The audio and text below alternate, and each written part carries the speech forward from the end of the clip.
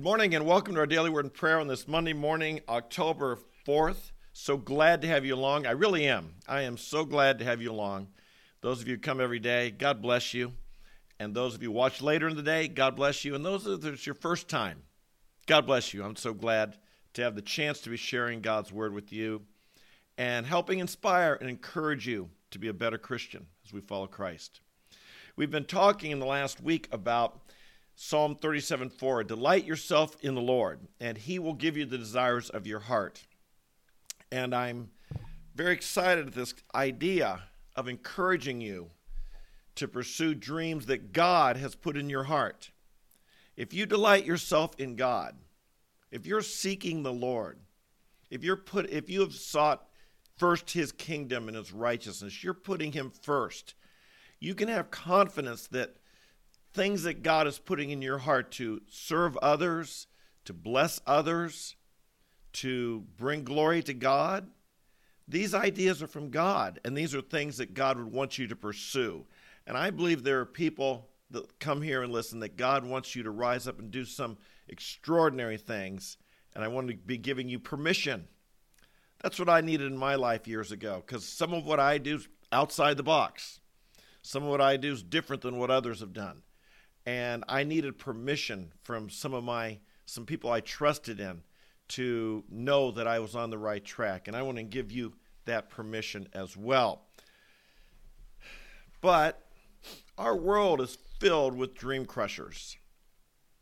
Our world is filled with people who want to take away the things God has put in your heart and prevent you and keep you to living a life of what God wants, a mediocre life when God wants you to be extraordinary and to rise above and to be an overcomer and to hold you down.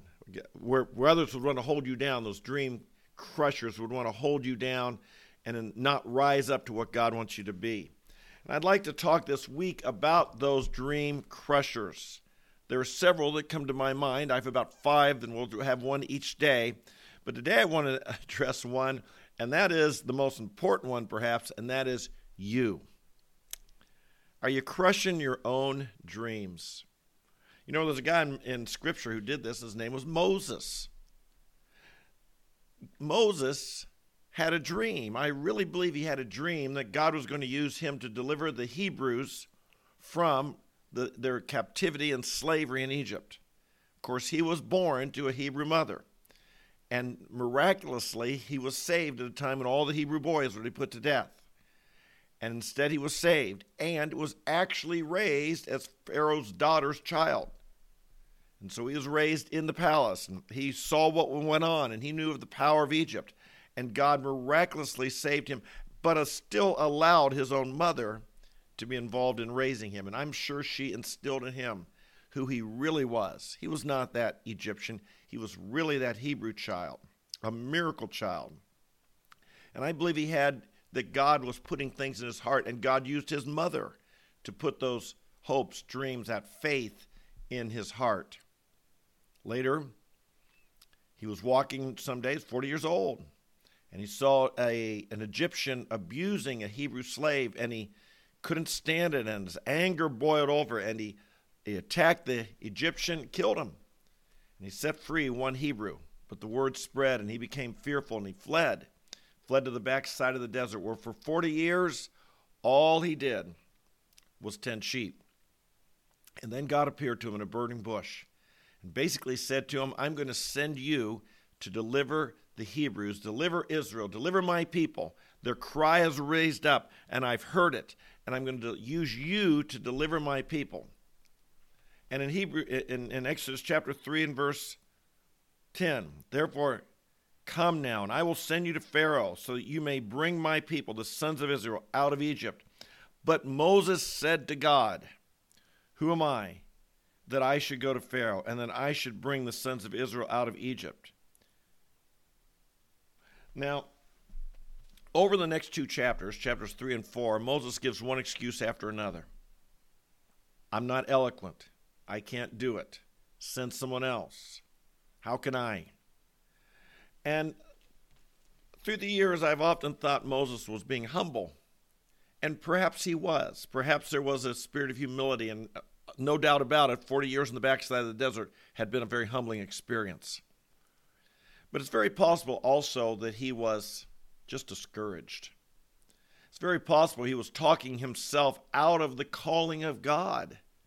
We often do that. We still have the flesh. We still have our own mind, and we often, God calls us to something, and rather than say, like in Isaiah, here am I, send me. Yes, I'm ready. I'll go, go, go. We think of our own excuses, and we become our own dream crusher. This was his chance. This is what he'd always hoped for. This is what he'd grown up as perhaps instilled in him, the purpose of his life, and yet for 40 years, he'd been on the backside of the desert. And I imagine during that time, it'd be easy to let that vision go, let that dream go, let those desires die. And God was reawakening that dream, that goal, that vision, that purpose within him. I imagine Moses had all kinds of thoughts. I had my chance, and I failed. I tried, and I failed.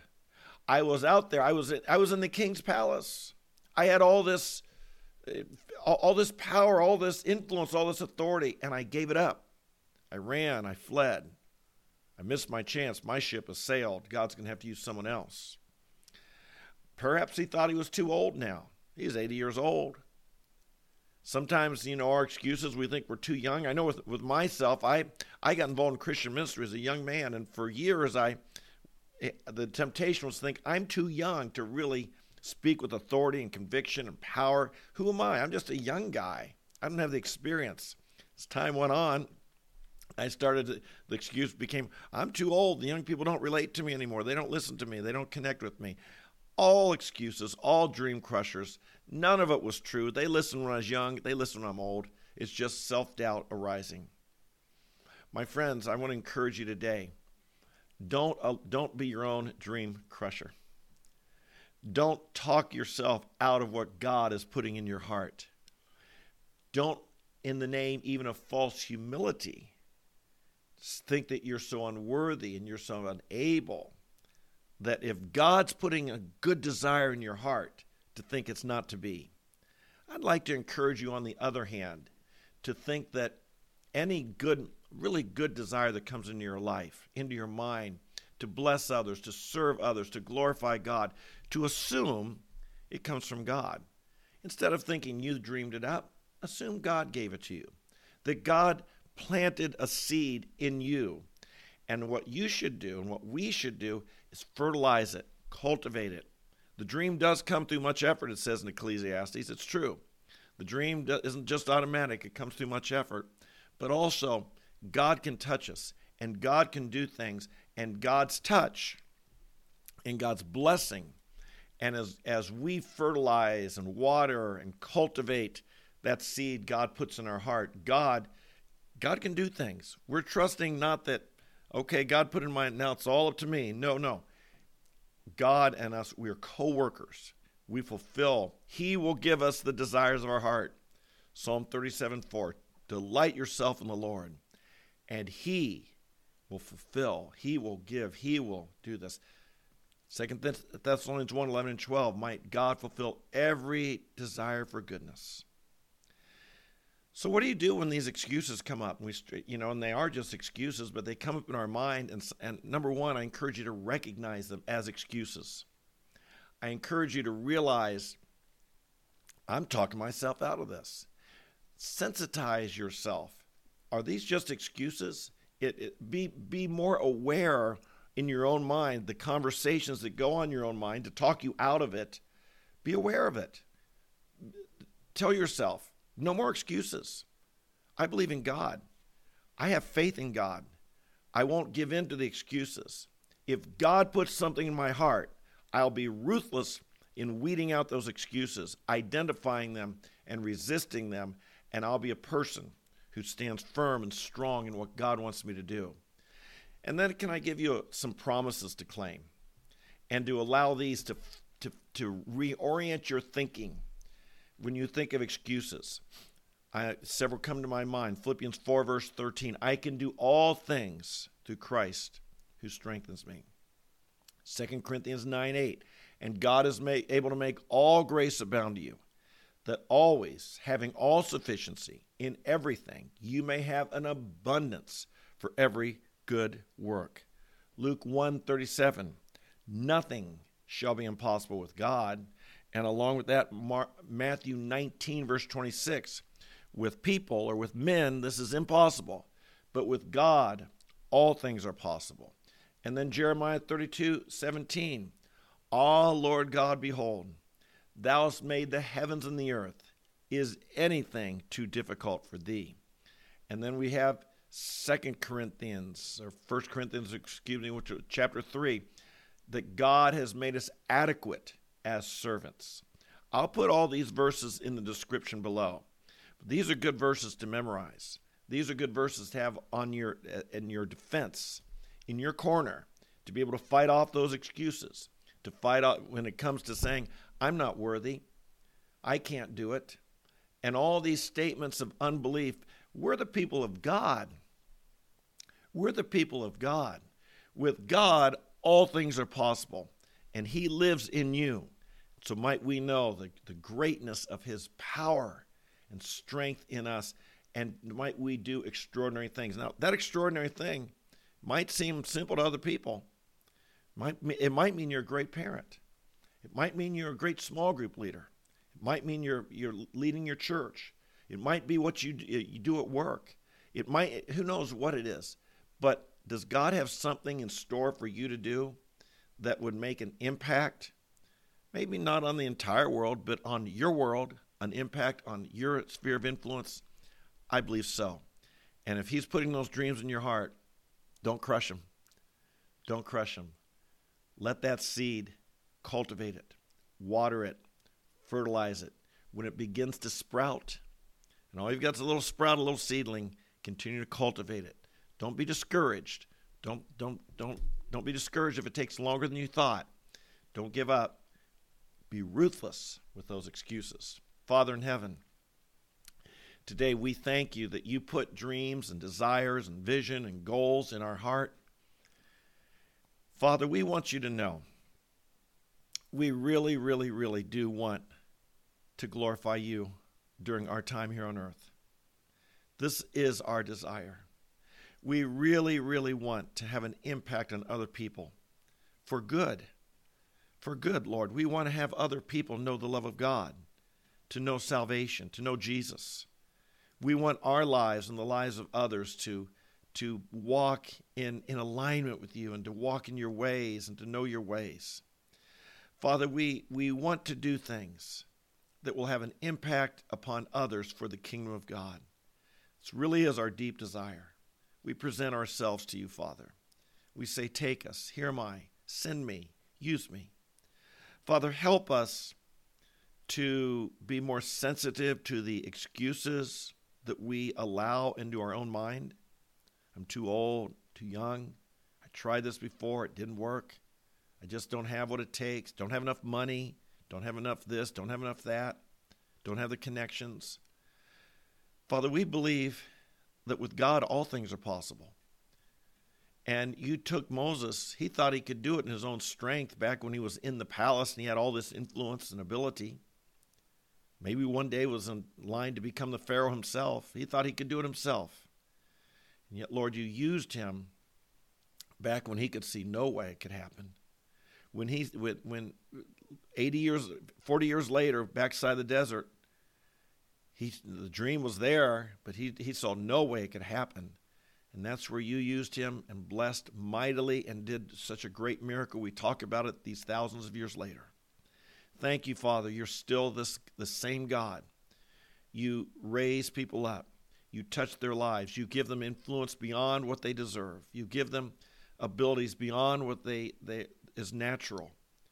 You open doors that no man can shut. You shut doors that no man can open. We bless you for what a God you are. We give you praise. And we pray that in our life that we'd be people of great faith. We'd be people that trust you. We'd be people that pursue those dreams you put in our heart. And they would be watered. The sprouts will grow big and strong. And Lord, you would use us to have an outsized impact upon our world for Jesus Christ. That's our deep prayer. We pray for each one of us. I pray it for me, Lord. And I ask this in Jesus' name and for your glory. Might this day be working towards that goal. Might this day be working towards the glory of God as we serve you, and love others. And we pray these things in Jesus' name. Amen, amen, and amen. Amen. Hey, God bless you. God bless you. I hope you're encouraged by this. I sure am. And I'm kind of at that stage in my life, to be honest, where some new dreams are coming alive for me. So keep me in your prayers, and I'll pray for you as well. If you've got something that you want to share with me, you can drop me an email, tom@tomthepreacher.com.